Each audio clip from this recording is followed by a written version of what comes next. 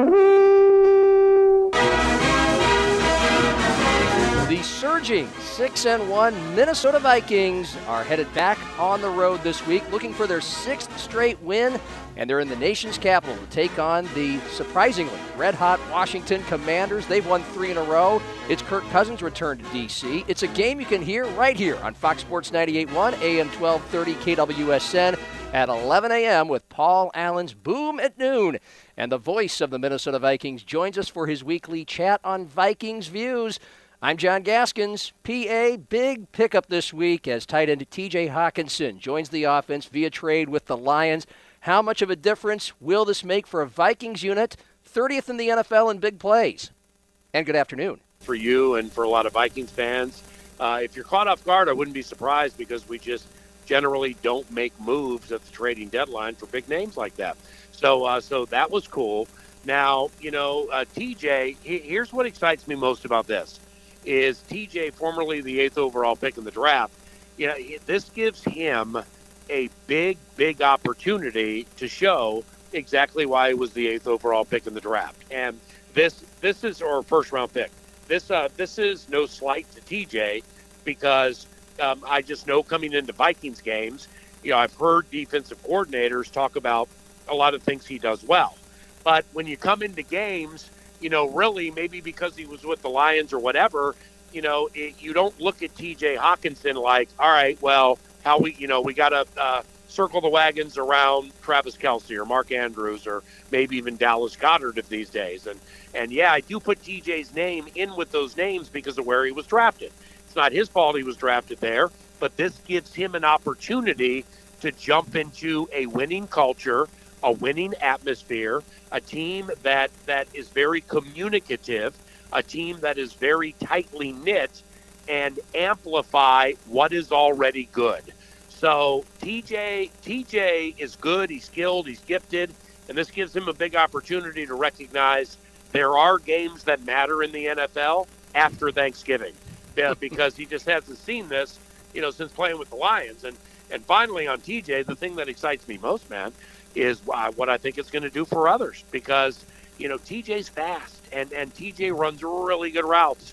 And, with Hockenson, if you single him with the wrong linebacker or safety, you're going to get beat.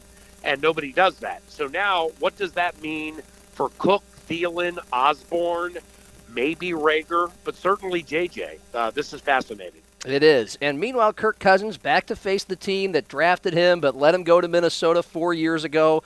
What kind of fuel will that be? What kind of a factor will it be in his performance?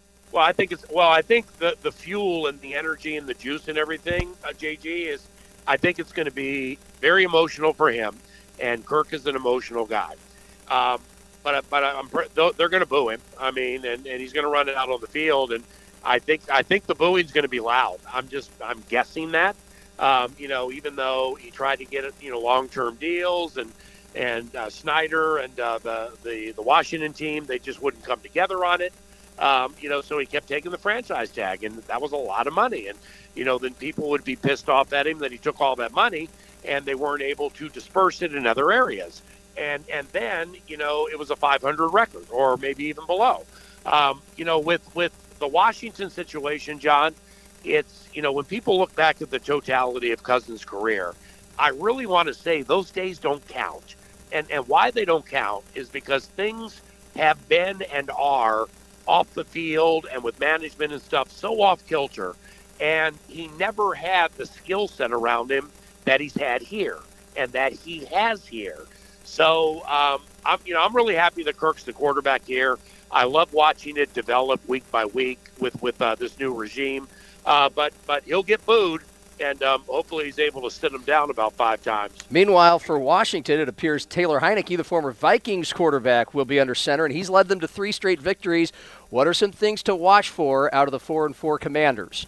That's a great question because it's underrated.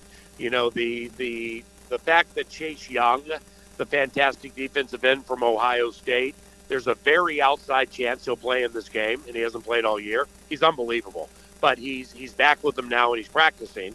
I don't think he'll play, but we'll see. That's a big storyline.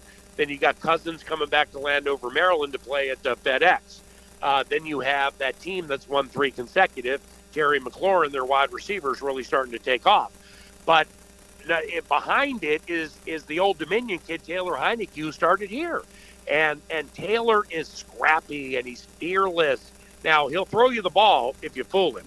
But, with Heinicke, I'll just never forget a couple of years ago when the Buccaneers won the Super Bowl, JG, and the Tom Brady and the Buccaneers came to FedEx Field for the wild card round, and it's Taylor Heinicke versus Tom Brady. And Brady beat him by an inch. And Heinicke threw 2 touchdowns, and he ran for one that was huge late. And he fought Tom Brady tooth and nail right down to the wire. So, Taylor, if you sleep on Taylor, he'll beat you. All these Vikings games have been down to the wire, so it'll be fascinating. And safe travels to DCPA. We'll talk to you next week. All right, man. If we win this game, 7-1, just like the 98 and 09 teams, that would be cool. And good afternoon. And Vikings Views, brought to you by Arrowhead Automotive, where most of all, they love cars and care about yours. By Bargain Barn Tire Center, your factory direct Bridgestone and Firestone dealer. By Boyer Trucks, your heavy-duty Ford specialist. And by Alan Unruh Chiropractic Clinic. Live pain-free, stress-free. I'm John Gaskins. We'll talk again next week on another Vikings Views.